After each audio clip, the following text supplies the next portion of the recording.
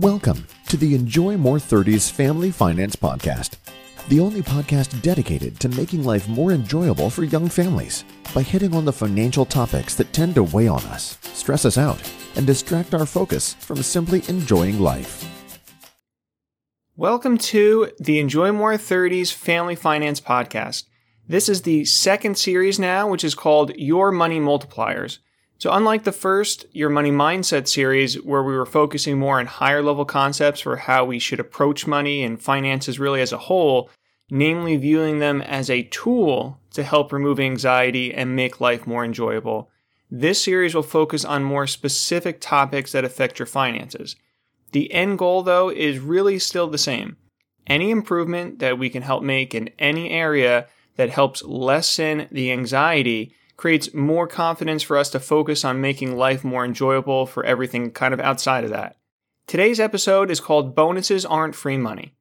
And what we're going to cover is what you need to know about how to approach your bonus and what you can do to have it make the greatest impact for you.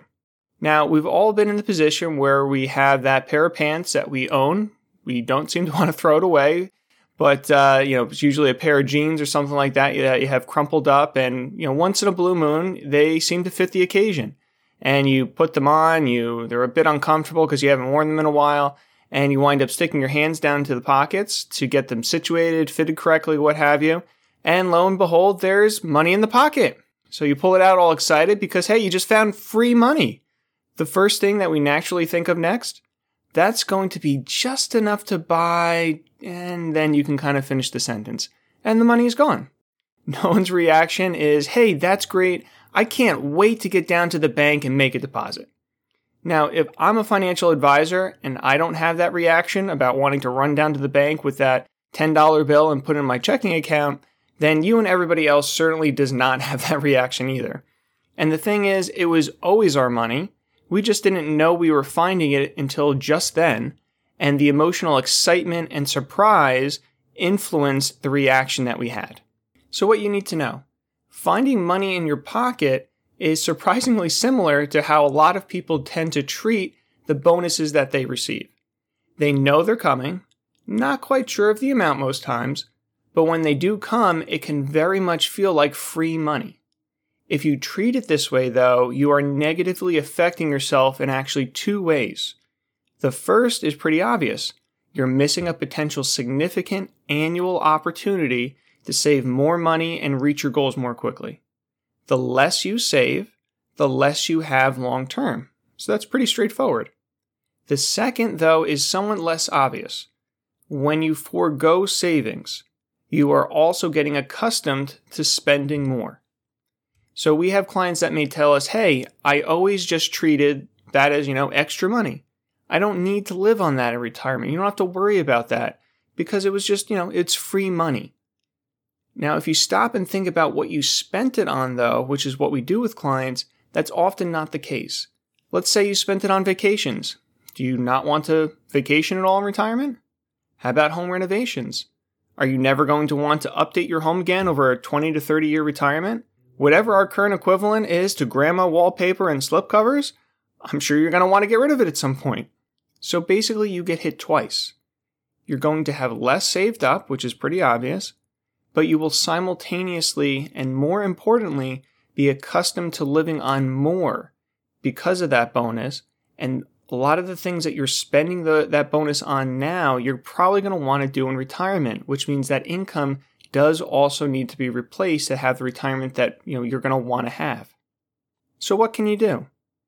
The answer is to plan ahead of time what you will do with your bonus.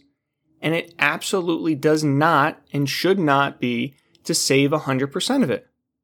Now let's say you received a $10,000 bonus, for example. You could save maybe $5,000, go on vacation for another $3,000, and put $2,000 towards a home improvement. Just as an example, but any portion that you wind up saving above what you otherwise would have done can be hugely significant. Another way, which really requires a little bit more of an advisor to implement, is that we have some clients that when we do their projections, it turns out if they just save 100% of their bonus, they don't have to worry about saving any other amount of their normal paycheck to reach their goals. And some of them really, really like this mentality of, hey, this is free money that I get extra. Sure, you can have that. You can put that towards my goals, since it's really not part of the normal pay that I get every month anyhow. And so if I just can have the freedom to spend my monthly paycheck kind of however I want, and this bonus that just comes randomly once per year that I don't really think about can take care of me reaching all the goals and doing everything I want to do, then spending my paycheck anxiety-free would actually make me the happiest. So there are a number of different ways that we can approach it, but using some approach to have this bonus reach our goals and reduce our anxiety in the process is what we're trying to accomplish. Overall, there are different ways to approach it, but any way you happen to look at it, if the end result is you save more money than you otherwise would have, then you're giving yourself those two advantages. One, there will be more saved down the line and you will reach your goals more quickly. And two, and actually more important in many, many cases, what you are accustomed to living on, and therefore what you need to replace in retirement will be less. So a quick summary of today's meeting. 1, bonuses are not free money, and you need to plan for what you want to do with those funds ahead of time. 2, if you treat it as free money and spend it, again, you're hurting yourself in 2 ways. Less saved and more to be replaced long term. 3, you do not have to save all of it in your plan. Any portion then benefits you in those 2 ways, more saved, less to replace long term. Thanks for joining us today. Because a lot of this can be very complicated and a lot of times you may leave an episode and say, hey, I really need a little bit more information for how it applies to my situation. We've also added an Ask Joe section to the website. So if you go to enjoymore30s.com, that's enjoymore30s.com, you'll now find an Ask Joe button on the lower right-hand side where you could submit questions.